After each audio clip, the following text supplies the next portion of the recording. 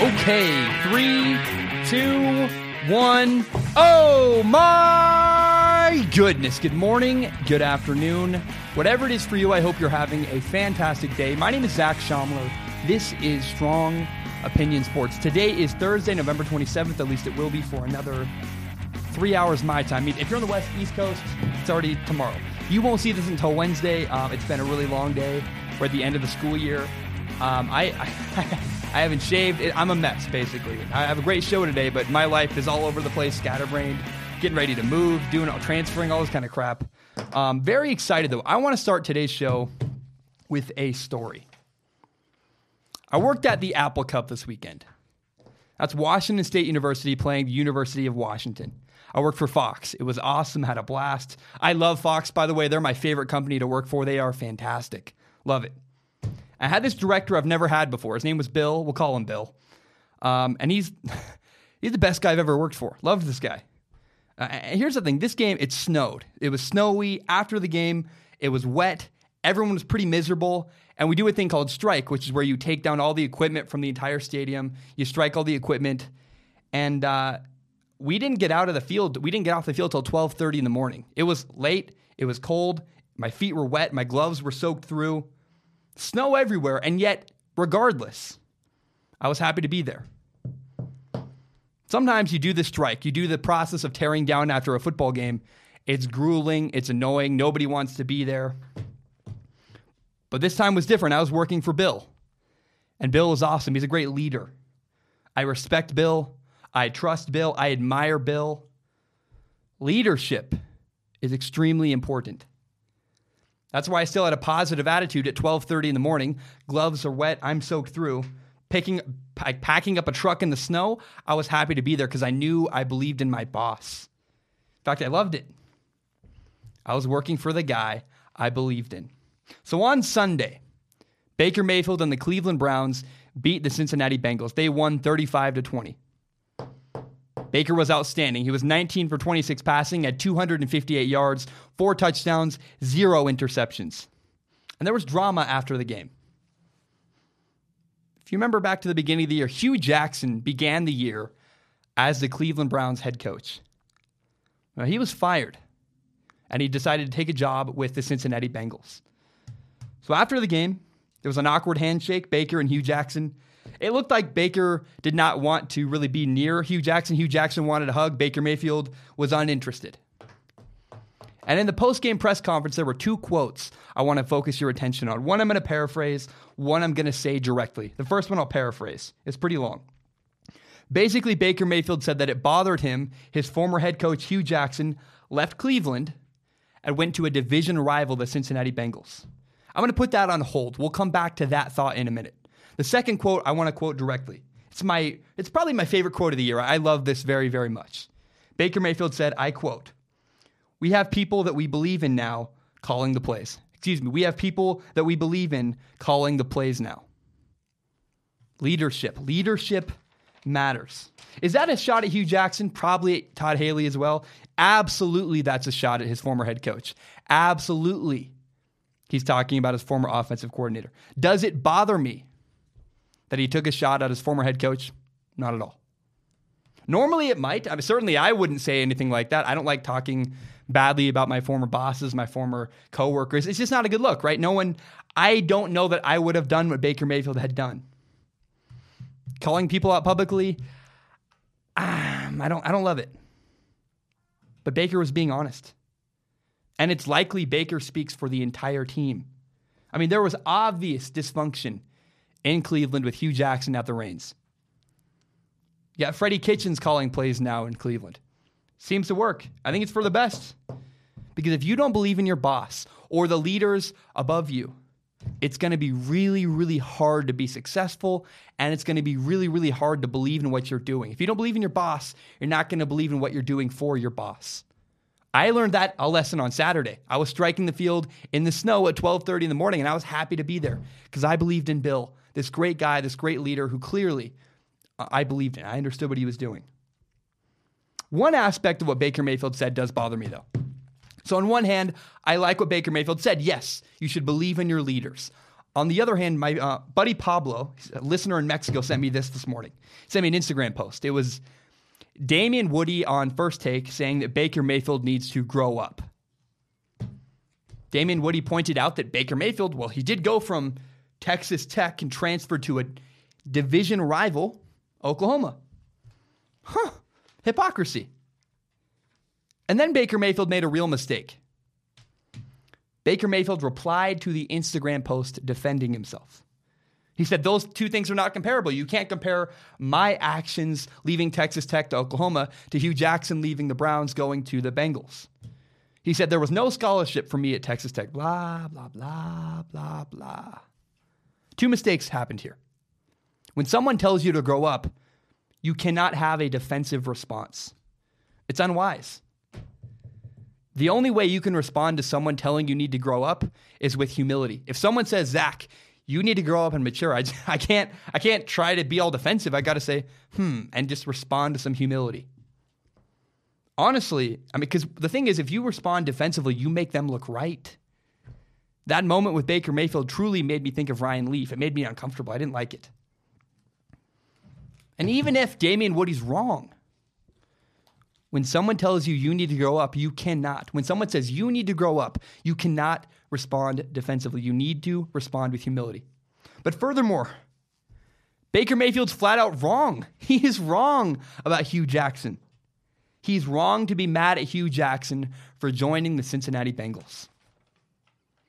This is professional football. Sorry. I understand. If Baker doesn't like Hugh Jackson, fine. But you can't get mad at him for accepting a job. Sorry, that's how professional football works. Hired, you're fired. In, you're out. Especially when you take account for the fact that Hugh Jackson has a history in Cincinnati. He's buddies with the head coach Marvin Lewis.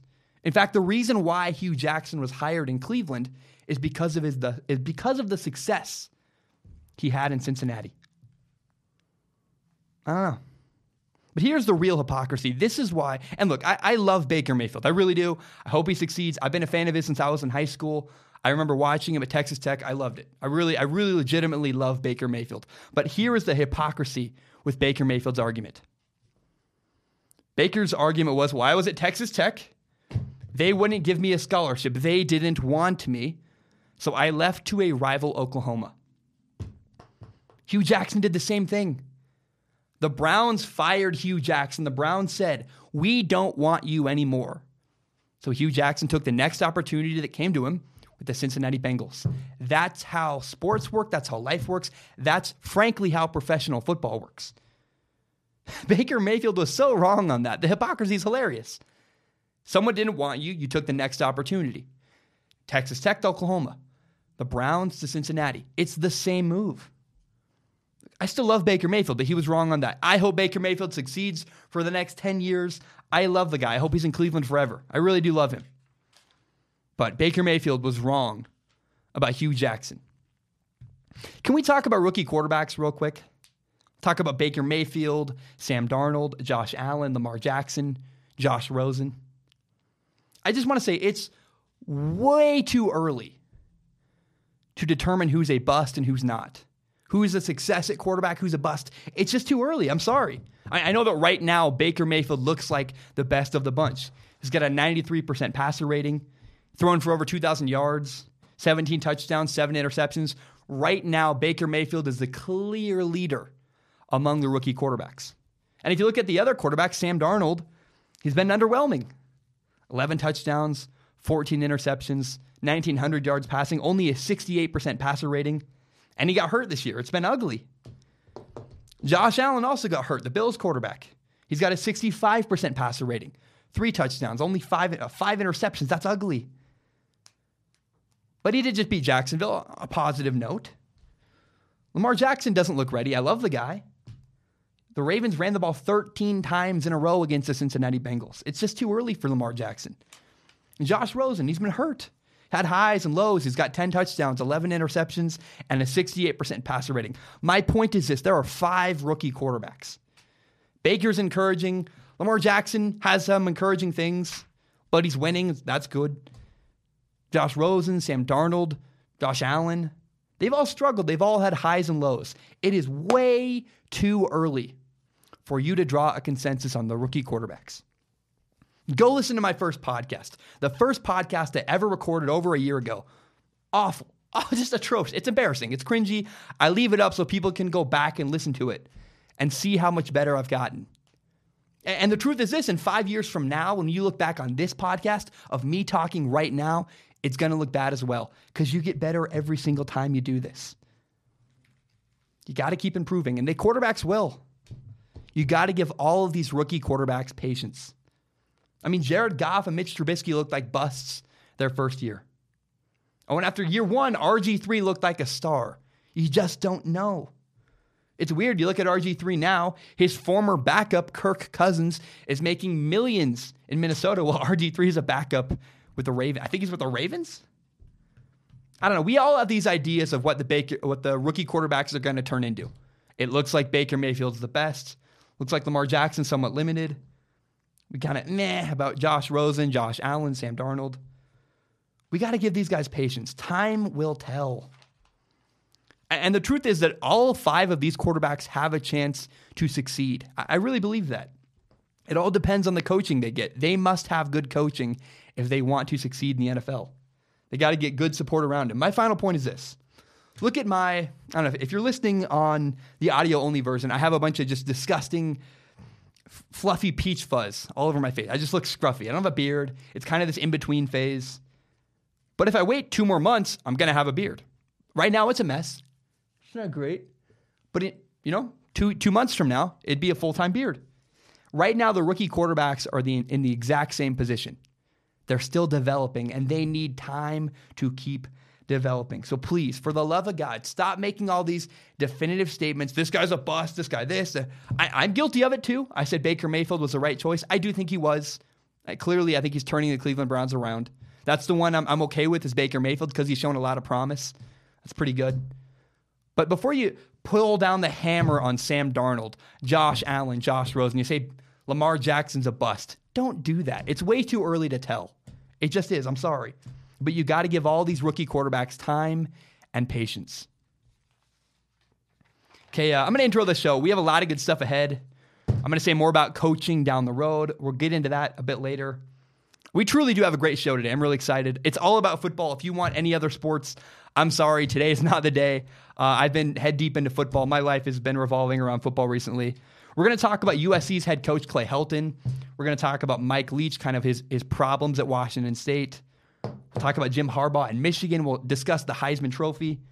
I'll do my Deadly Dozen, 12 playoff teams, and we're going to break down Lamar Jackson far more down the road. Remember, you can subscribe to Strong Opinion Sports on iTunes, on SoundCloud, and on YouTube. You can find the full entire hour-long podcast on YouTube, as well as my best, most interesting clips. Help me grow by telling your friends about this show.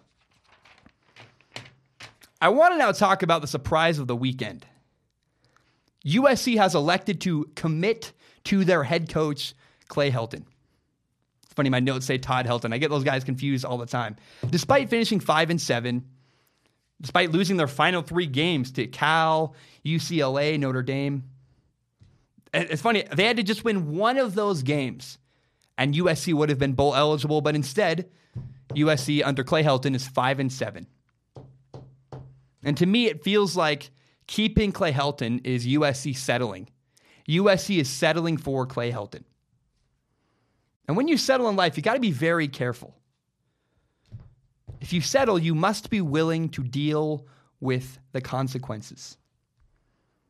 I try not to settle at all in my life. At this point in my life, I try to max out everything I can. And maybe I'm going to change my perspective as I grow up, but I always aim as high as I possibly can at this point in my life.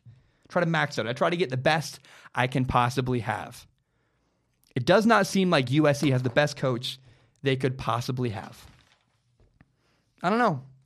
I mean, it's weird. USC has remained committed to Clay Helton, and I really hope they're ready for the consequences. My fear is always settling down and marrying someone that I don't really care about. Because my fear is being 40 and just being unhappy, looking around at everyone else going, man, I wish I had that. I don't want to be 40 and go, is there something better out there? I just don't want to settle. I want to take my time and get the best I can. I understand why USC has kept Clay Helton. I do. He's won a Pac-12 championship. In 2016, USC won the Rose Bowl. And doesn't have a terrible record. At USC, Clay Helton's 32-17. He's a fine coach. And you can make a great excuse for Clay Helton. You can say, well, JT Daniels, their starting quarterback, is a true freshman. I mean, he's developing. But then you look around and you go, well, a lot of teams win with true freshman quarterbacks. Georgia with Jake Fromm last year.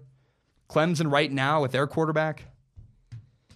I do recognize, yes, USC fought really hard for Clay Helton against Notre Dame. Maybe it's because the players want to keep him there.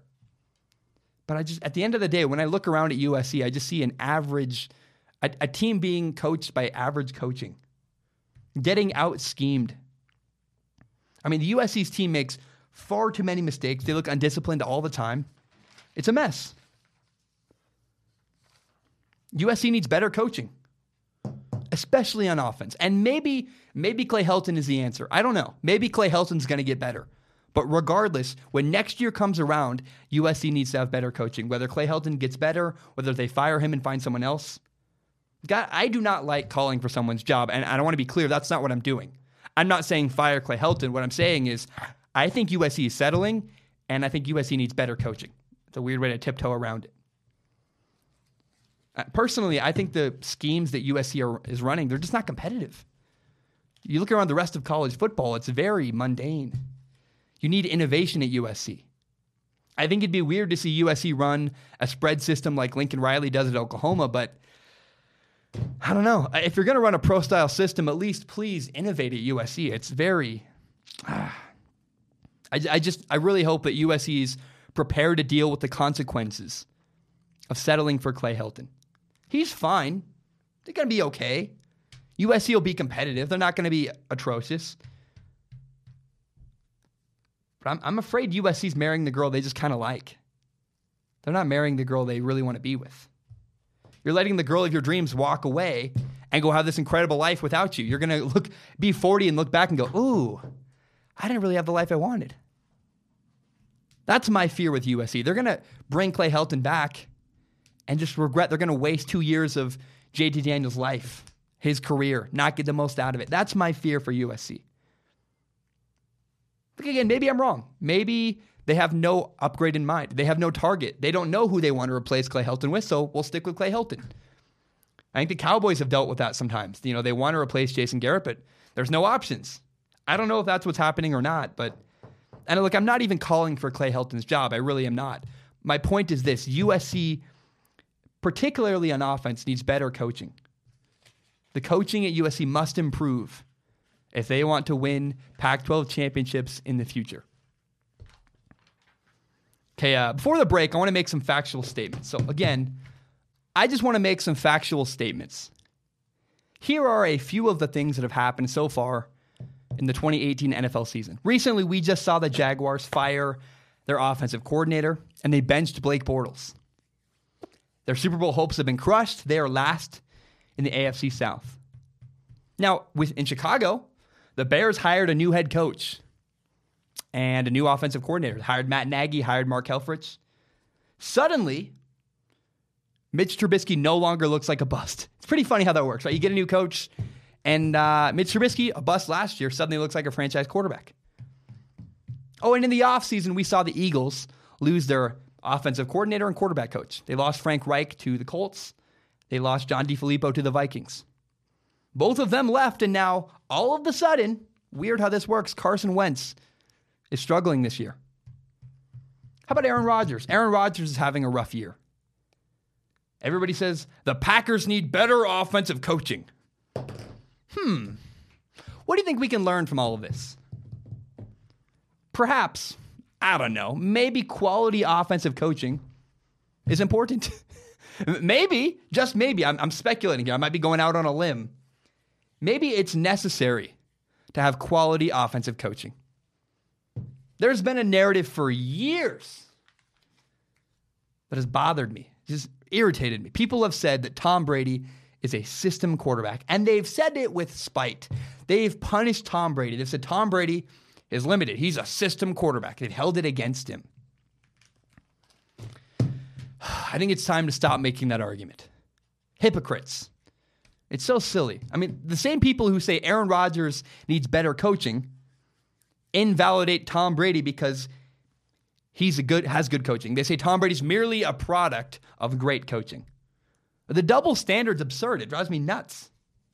I'm going to tell you a little secret. Every single successful quarterback had a good head coach. Not a good head coach. Every single successful quarterback had good coaching. What is Drew Brees without Sean Payton? Jared Goff without Sean McVay? Patrick Mahomes without Andy Reid? Yes, Aaron Rodgers is more physically talented than Tom Brady. But Tom Brady executes his offense better than anybody. He's the most coachable quarterback in NFL history. You remember a couple weeks ago when Aaron Rodgers threw the ball on 3rd and 2 just straight into the dirt? And people said, well, Aaron Rodgers likes to ad-lib. He doesn't work well operating within a system. That's not what Aaron Rodgers does. Aaron Rodgers likes to extend plays and ad-lib and do his own thing. Okay, if Aaron Rodgers likes to ad-lib, how is getting new coaching going to help him if he doesn't run the plays that are called? I'm not certain I'm making sense. My point is this. People punish Tom Brady because he's had great coaching in New England. But then they make the same excuse for Aaron Rodgers. They say, well, Aaron Rodgers doesn't have great coaching, so, it's not fair. This whole thing that Tom Brady's a system quarterback, that whole thing that you should hold it against him, it's a myth. It's stupid. I don't know. Every single quarterback is a, quote, system quarterback. Because every single quarterback needs to have good coaching. Stop penalizing Tom Brady. Stop invalidating Tom Brady by saying he's merely a product of good coaching. The double standard is absurd. Drives me nuts. I'm going to take a short break. When I return, we'll do the Deadly Dozen. I'm going to tell you 5 teams, the only 5 teams that can win the Super Bowl. We'll talk about Mike Leach. We'll talk about the Heisman. We'll talk about Jim Harbaugh. Remember, you can subscribe to Strong Opinion Sports on iTunes, on SoundCloud, and on YouTube. You can find the full entire hour-long podcast on YouTube, as well as my best, most interesting clips. Help me grow by telling your friends about the show. Share it on Facebook, Twitter, Instagram, whatever it is. My name is Zach Schaumler. I will be right back. All right, we are back. This is the thing. I don't do power rankings. I'm not into it. I'm not a fan. The problem with power rankings is you'll have a team at the top that doesn't even make the playoffs. Last year, the San Diego Chargers, LA Chargers now, were in everyone's power rankings right at the top, and they didn't even make the playoffs. Not a fan of that. So this is the Deadly Dozen. Again, I don't do power rankings. What I do instead, I pick the 12 playoff teams, 6 in the AFC, 6 in the NFC. I want to start in the NFC. My number 1 team in the playoffs from the NFC is the New Orleans Saints. They're 10-1. They're going to win the NFC South. This was my most confident preseason prediction. I said the Saints are a Super Bowl team. I take pride in that. Drew Brees is having an MVP caliber season. All his tough games are indoors, and the defense is really coming alive for the Saints. I believe in the Saints. I think they could win the Super Bowl. My number 2 team is the Rams. The Rams are also 10-1. I was really surprised. They beat the Chiefs a couple weeks, or just recently, Monday Night Football last week. And I was surprised because they lost Cooper Kupp in an injury. It didn't matter. Scheme always wins for the LA Rams. Their defense made a ton of plays. I'm really excited to watch the Rams down the stretch, see if they can challenge the Saints and make a run trying to get into the Super Bowl. My 3rd team in the NFC making the playoffs, I have the Bears. They're 8-3. I believe they're going to win the NFC North. Just had a convincing win over the Vikings last Sunday Night Football. Then on Thursday, they played the Lions, won without their quarterback, Mitch Trubisky. It's a big deal. The Bears are the most complete team in football. They are operating on all cylinders. Their defense is great. They're running the ball well. Their offensive line looks really good. They won with a backup quarterback. It was impressive. And the truth is, I have no faith in Kirk Cousins. I have no faith in the Packers. They're a mess. I think the Bears are going to win the NFC North, win their division, make the playoffs. I was wrong. I said the Bears weren't. I was just wrong on that. My 4th team in the NFC, it looks like the Dallas Cowboys will win the NFC East. Alex Smith broke his leg, and the Redskins are out. Sorry to say, I feel bad for Alex Smith, but the Redskins are out. The Eagles barely beat the Giants on Sunday. I think the Cowboys are going to ultimately win that division and make the playoffs out of the NFC East. Now, the wild card in the NFC is very interesting. I think the first team to make the playoffs in the wild card is the Seattle Seahawks. I feel very confident in the Seahawks. They just had 2 big wins in a row. They beat the Packers and then the Panthers. They have a home stretch coming up. But the key here is this. The Seattle Seahawks run the ball really, really well. And when you play games in December in cold weather, in rain, in snow, that's going to benefit the Seahawks for the final 5 games of the year. I believe the Seahawks at 6-5 are going to be a playoff team. Now, my final wildcard spot in the NFC came down to the Vikings or the Panthers. Here's my logic here. The Panthers end the season playing the Saints twice. They play the Saints twice in the final 3 weeks of the season, Week 15 and Week 17. I do not believe the Saints are going to sweep the Panthers. I think the Saints finish 13-3. I think the Panthers get one of those games. The rest of their schedule is fine. In the final 5 games for the Vikings, they play the Seahawks, the Bears, and the Patriots. They might lose all 3 of those games. And truthfully, I just have no faith in Kirk Cousins, so my final wildcard spot in the NFC is going to the Carolina Panthers. How about in the AFC? My first team in the AFC it's pretty obvious. Look, it's the Kansas City Chiefs.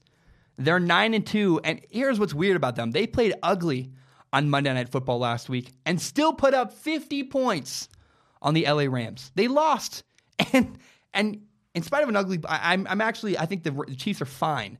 They could still win the Super Bowl. Says it all. I mean, the Chiefs are incredible. Great play calling. They run the ball really well. Tons of athletes everywhere. Great quarterback play. Great offensive line. I'm concerned about the Chiefs' defense, but I think their offense can really carry them and get them through whatever they need to get through. They're not going to play a game as bad as they did against the Rams on Monday Night Football, and I think if they play that game, they win next time. My second team in the AFC is the New England Patriots. They're 8-3. And despite an ugly loss to the Titans a couple weeks ago, I think they're going to watch film, clean it up. Look, it's Brady Belichick. Do I need to say a lot more? I don't have a lot of concerns about the Patriots. I think they're a playoff team. I think they could potentially win the Super Bowl. My third team in the AFC is the Pittsburgh Steelers. They're 7-3-1. They're just rolling through the AFC North. Nobody's really challenging them. Here's what's weird about them. They don't have a lot of discipline. They are talent everywhere. Discipline, not so much. And so I'm curious to see if they can push for the AFC title. I don't know if they can, because I think they're going to lose to a team like the Chiefs or the Patriots, who are better coached, frankly. And I don't believe in the Steelers, but I think, look, that'd be a really interesting matchup with the Patriots. I think the Chiefs are better than the Steelers, but talent, I want to watch that play out. So I don't know. We'll see. I think the Steelers, they're the third team in the playoffs. The Texans are my fourth team out of the AFC. They're 8-3. They're not even phased. The Colts are coming up right behind them. Don't even care. They're just dominating. Man, here's what's cool about the Texans. Did I say the Chiefs? I meant the Texans. The Texans are 8-3. They're going to win the AFC South. And Deshaun Watson has really just come alive recently. He started off the year kind of rough and has really improved week to week. I think he's just been struggling coming back from his ACL injury. I'm excited. I think the Texans are a playoff team. Now, my 2 wildcard spots in the AFC. First, look, it's the Chargers. They're 8-3. If the Chargers were in any other division, they're easily a playoff team. And they just obliterated the Cardinals 45-10. I don't want to overstate that. It's the Cardinals. They're not great.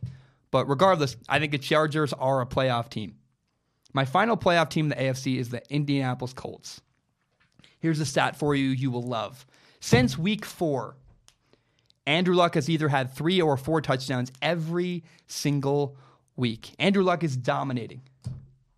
And look, I think he's healthy. I think Andrew Luck actually has a solid argument for the MVP in the NFL. And I think the Colts are a playoff team.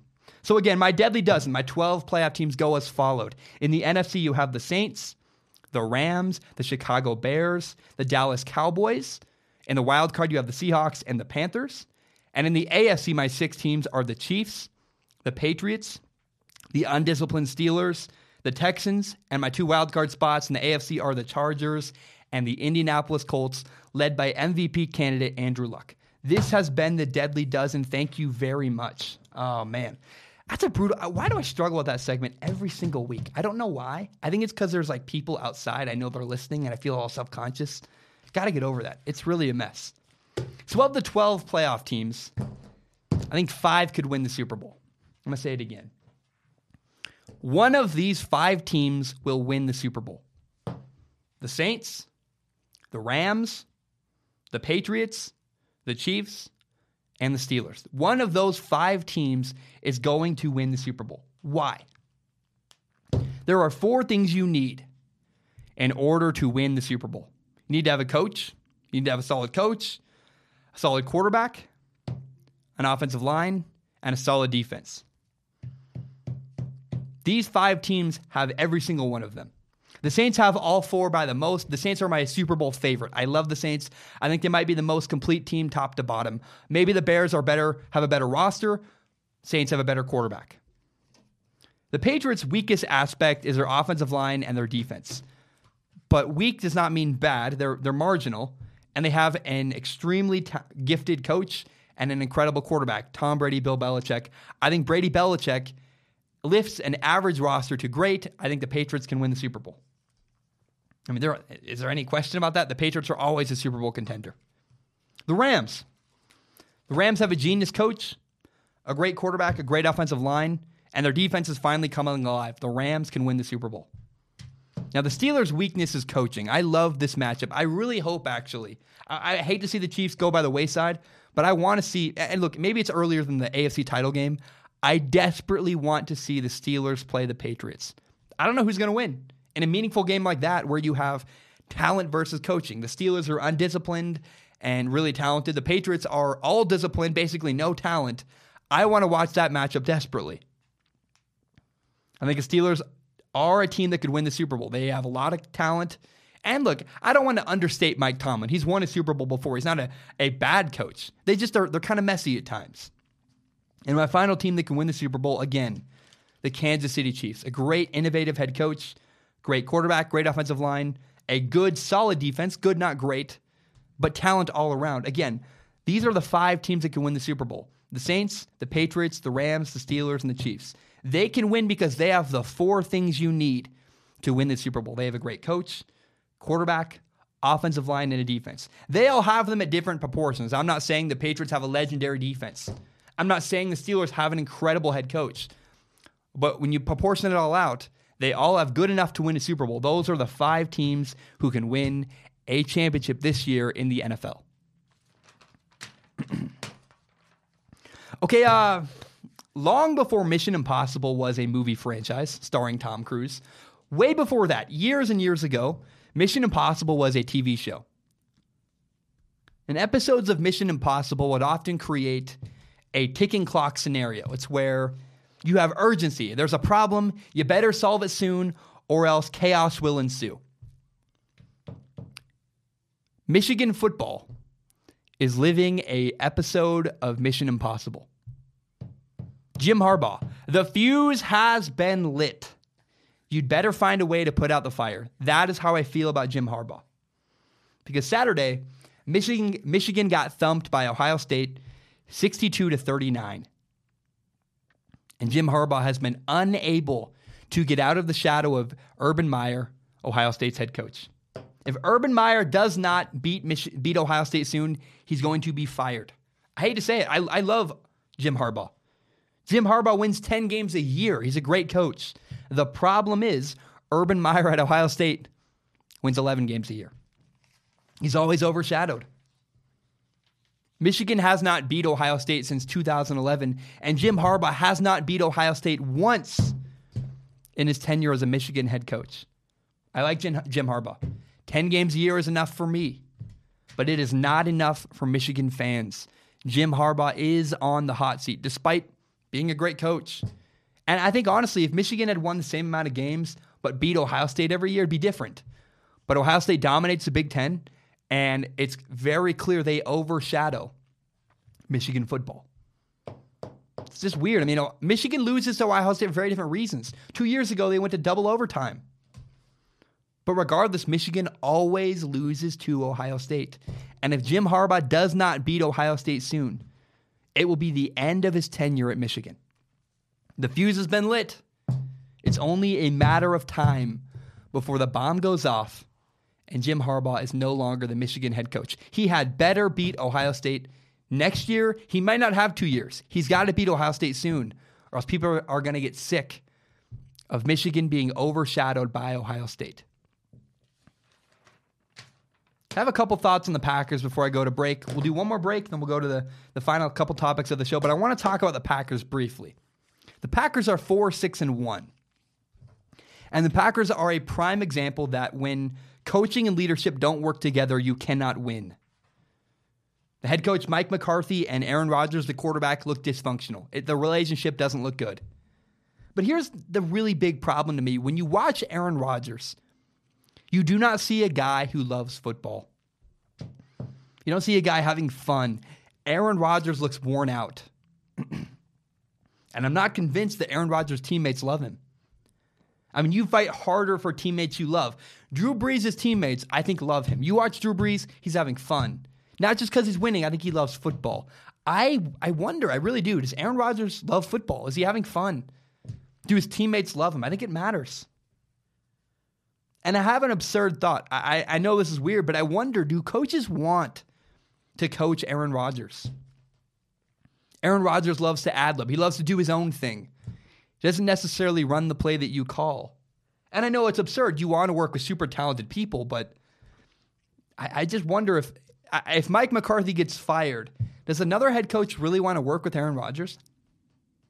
I'm not saying he's Jay Cutler, but Aaron doesn't look happy. He's not having fun. He doesn't look coachable. It's very weird.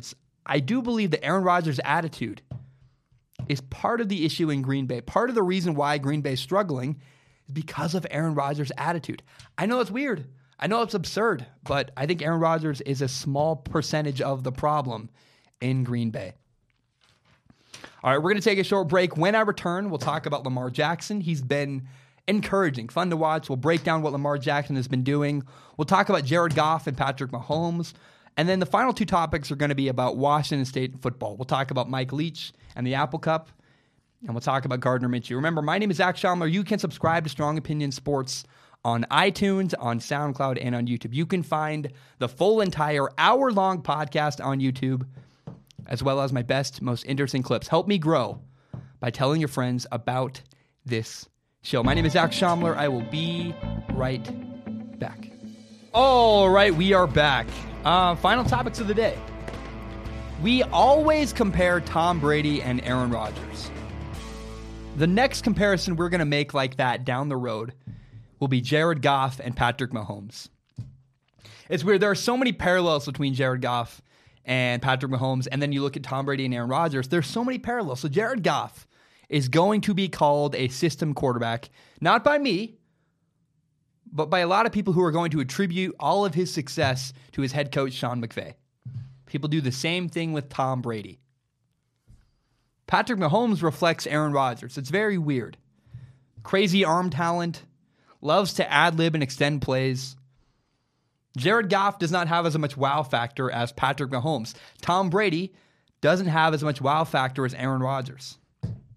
I'm telling you guys, the next big comparison will be Jared Goff and Patrick Mahomes. They're also going to be the next two superstar quarterbacks in the NFL. I cannot wait to revisit this. I can't wait to talk about what happens to them 5 years down the road, 10 years down the road.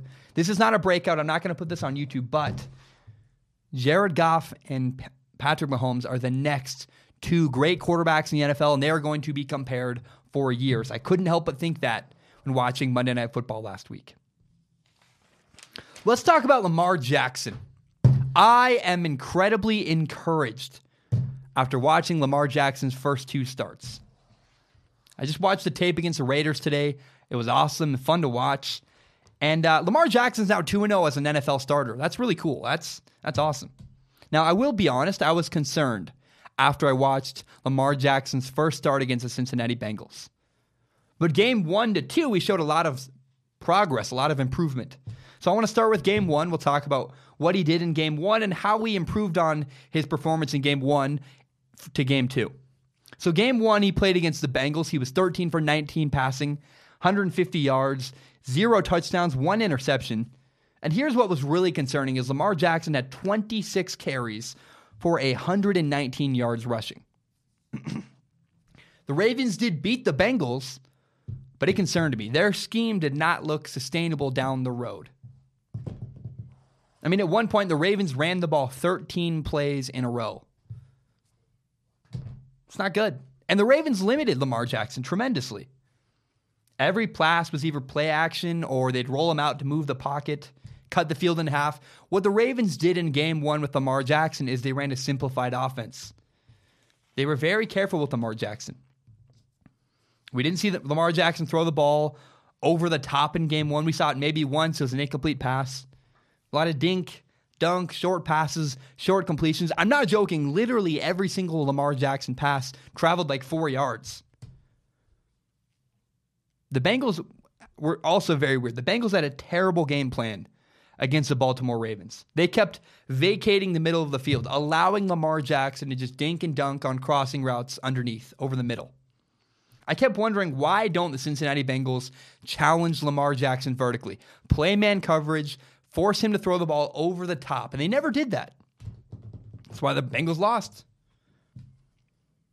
Now, in game one, Lamar Jackson did some good things. He also did some really bad things. I mean, he held on to the ball far too long. He'd run around a couple times and take sacks. Also, while scrambling, he tried to force the ball downfield through an interception. It was ugly. But here's what's really, really cool. In Lamar Jackson's second start against the Oakland Raiders, he showed tremendous improvement. And I'm not just saying like he played the Raiders and they were bad. Lamar Jackson made better decisions against the Raiders. He made far fewer mental errors. I was incredibly excited. He had 2 interceptions, but he also had a touchdown. He was 14 for 25 passing at 178 yards and far fewer carries, only 11 carries for 71 yards. Now let's talk about the 2 interceptions. On the first interception for Lamar Jackson, he made a rookie mistake. He got locked into his first target over the middle, didn't take his eyes off it, threw a pass, got tipped by a linebacker and intercepted. Now on the second interception, we saw Lamar Jackson throw a deep pass down the left side to Michael Crabtree. It might have been slightly underthrown, but it got tipped up by a defender, ultimately got intercepted. But the truth is, it was the right read. He did not make a mental error. He might have missed the throw slightly, but I can live with that. He made the right decision. He also did throw the ball over the top in game 2. He made a big completion to Mark Andrews down the right sideline. The truth is that in game 2, Lamar Jackson looked far more comfortable throwing from the pocket. And I want to really credit Marty Morningwig, the Ravens offensive coordinator. He has tremendous creative play design. The way they're using Lamar Jackson is so smart. I think Lamar Jackson's going to run a lot his first year or two, and the more developed he becomes as a passer, the far less he will run. But they're running a lot of fly sweeps. They're using Lamar Jackson's skills to help him. And they're not putting him in situations where he could get hurt. They're running they'll fake a pass, pitch a fly sweep to an orbit wide receiver. They'll roll out and move the pocket to the right. I mean, Lamar Jackson is still developing, but he's also clearly learning from every single rep. He's making great strides. And I think that Lamar Jackson can succeed in the NFL. I do. He's just, the way he's improving, the way he's learning from his mistakes, that's indicative of a guy who's studying the game, doing his best, and I think could be successful if he keeps improving. 2 things excite me more than anything else for Lamar Jackson. They're both related to the way he uses his legs, but they're not his running. That's a lazy way to put it. One thing I loved is multiple times Lamar Jackson threw the ball away against the Oakland Raiders. And that's really rare. For a guy who has his ability to run the ball, it's rare to see a guy throw the ball away and just move on to the next play. Usually a guy like Lamar Jackson will try to run and fight for more yards and gain 4 yards, but he'll get knocked out and just really struggle, extend plays far too long and hold on to the ball too long. You don't see that from Lamar Jackson. In fact, he's shown a lot of discipline, a lot of restraint. Lamar Jackson's not a quarterback who runs simply to run. He's running to extend plays, and that's what I like. Here's the second thing that really excites me about Lamar Jackson. He's actually not getting hit that much. He's run for a lot of yards, but he's not getting hit very often. I saw a story where Michael Vick told Lamar Jackson, truthfully, he warned Lamar Jackson, you better be careful. Proceed with caution. Well, against the Raiders in game 2, Lamar Jackson was getting down. He was sliding. He was avoiding big hits. That's good. I love that. Because here's the thing. Lamar Jackson's going to run. And he should run. You don't start a band with a world-class guitarist and put him at piano. You want a guy to use the talent he has. And Lamar Jackson's developing. I think developing quite well. He's making great strides. From game 1 to game 2, we saw a lot of improvement. He's making fewer mental mistakes. He looks more comfortable. I mean, look, I know that Lamar Jackson only beat the Bengals and the Raiders. Those are two pretty miserable defenses.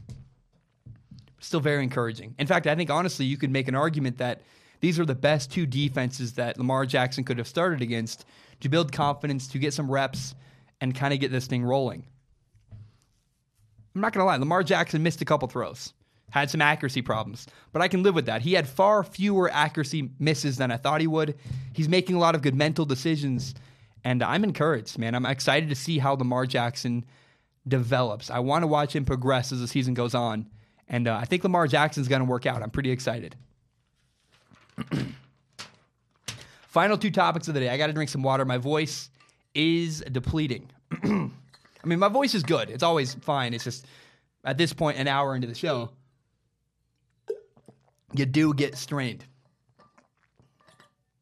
So, on Saturday, I was at the Apple Cup. The Apple Cup, that's Washington State University versus the University of Washington football game.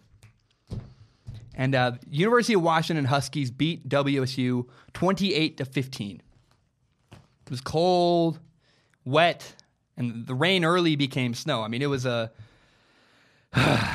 learned a lot, though. It's a cold game, wet game, and a hypothesis I've had for a couple years, for a long time, has been finally confirmed.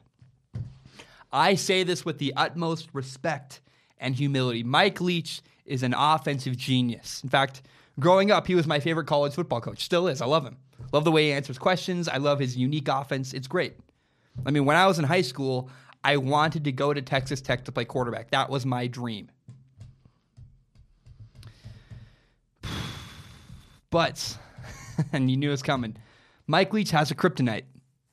Here is the issue with Mike Leach's offense. It doesn't work well in the elements, in the rain, in the snow. It's not great. If I was going to go play somewhere again, I would want to play for a college football team that could run the ball as well as throw. I think it's fairly obvious. In rain, in snow, footing is tough. The ball's wet and slippery. Throwing's hard. Catching's really tough. Making shortcuts underneath, it's difficult. It's incredibly difficult in the snow. Try to run. Try to make lateral movements in the snow. And for me, it was sad. It was painful. I wanted Mike Leach to win. I love Gardner Minshew. He's an inspiration to me.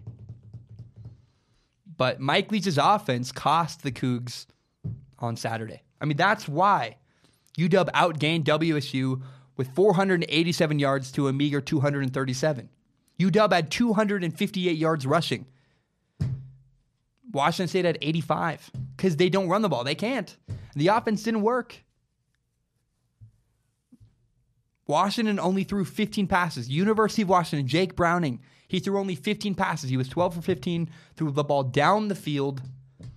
And look, I know this is annoying to point out. Yes, Mike Leach, the rain, the snow, it doesn't work. I know it's way too obvious, but that's the truth. In rain and snow, you must be able to run the ball, and Mike Leach's offenses can't. And weirdly enough, I mean, in snow, the most effective types of passes in snow are deep passes over the top. It's far easier to run in a straight line than it is to cut laterally, make a move, and go across the middle of the field. Lateral movement in snow is brutal. And again, I say this with no disrespect. But Washington State's offense, it relies on precision. Mike Leach's offense relies on precision, and precision's really difficult in snowy and rainy conditions. The inability to run the ball cost WSU on Saturday against UW. It starts with the scheme. Look, I love Mike Leach. I love his philosophy. Spreading the ball out. Everybody, quarterbacks, running backs, receivers. Everybody gets the ball. They all get touches. And I love Mike Leach's scheme. I buy it all the way until it snows or rains. That's when I get out.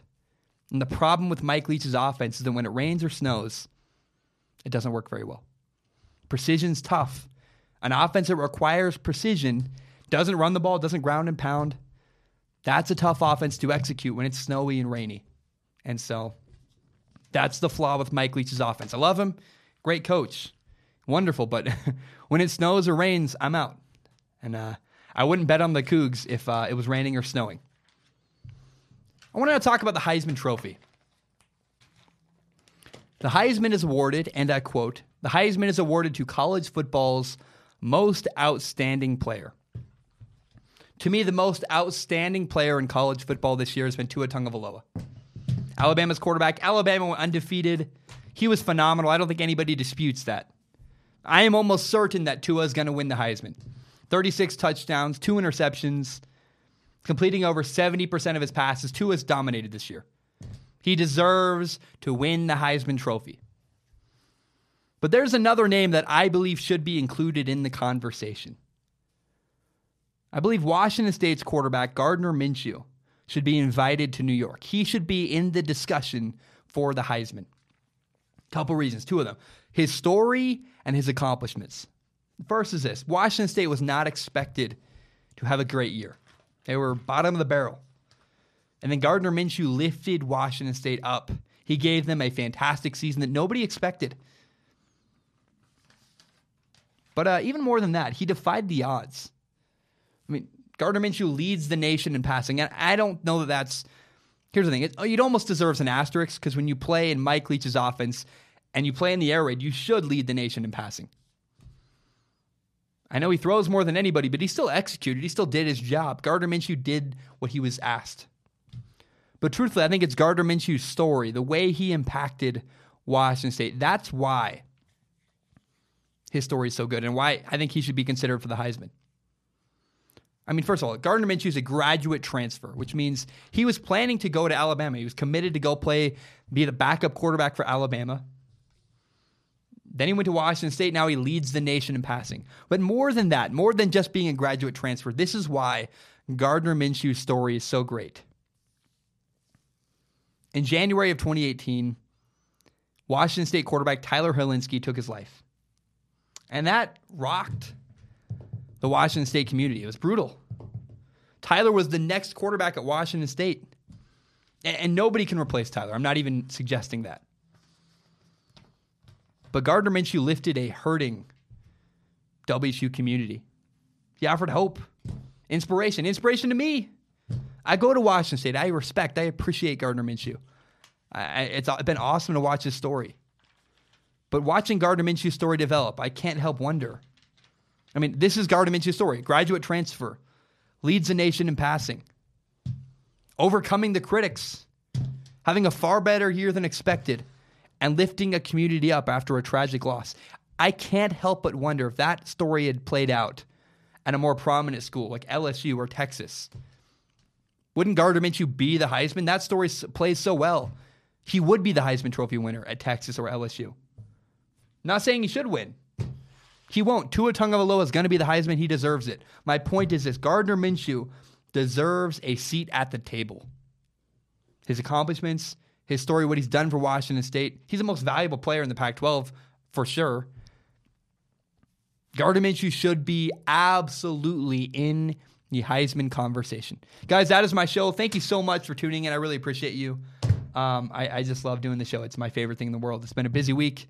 I'm going through, you don't even know how much crap I'm dealing with on the side. I just am so grateful you listen. I really appreciate you. Hope you guys have a great day. Remember, you can subscribe to Strong Opinion Sports, iTunes, SoundCloud, YouTube. I'm going to put it on Spotify very soon. But more than anything, just help me grow by telling your friends about the show. And at the end of the day, just thank you. Just thank you so much. This show is my dream. It's my passion. It's my favorite thing in the world. And I'm so grateful that you guys listen and follow me on Instagram and send me all kinds of DMs. It's just, truthfully, it's really my favorite thing in the world. And I love getting your feedback. It's fun to feel like a part of a community that I built. It really is just a wonderful, wonderful thing. So thank you so very much. I'll be back on Friday. November is going to be rough. November, December, it's going to be brutal. I get out of school on the 15th. And that's when we'll pick up and start doing shows more regularly. But until December 15th, just bear with me. And when we get there, we'll be home free. We'll have a great run of shows. But until then, we got to just get through the rest of school. So thank you so much. My name is Zach Schaumler. Hope you guys have a great day. Bam, we are done. Bye.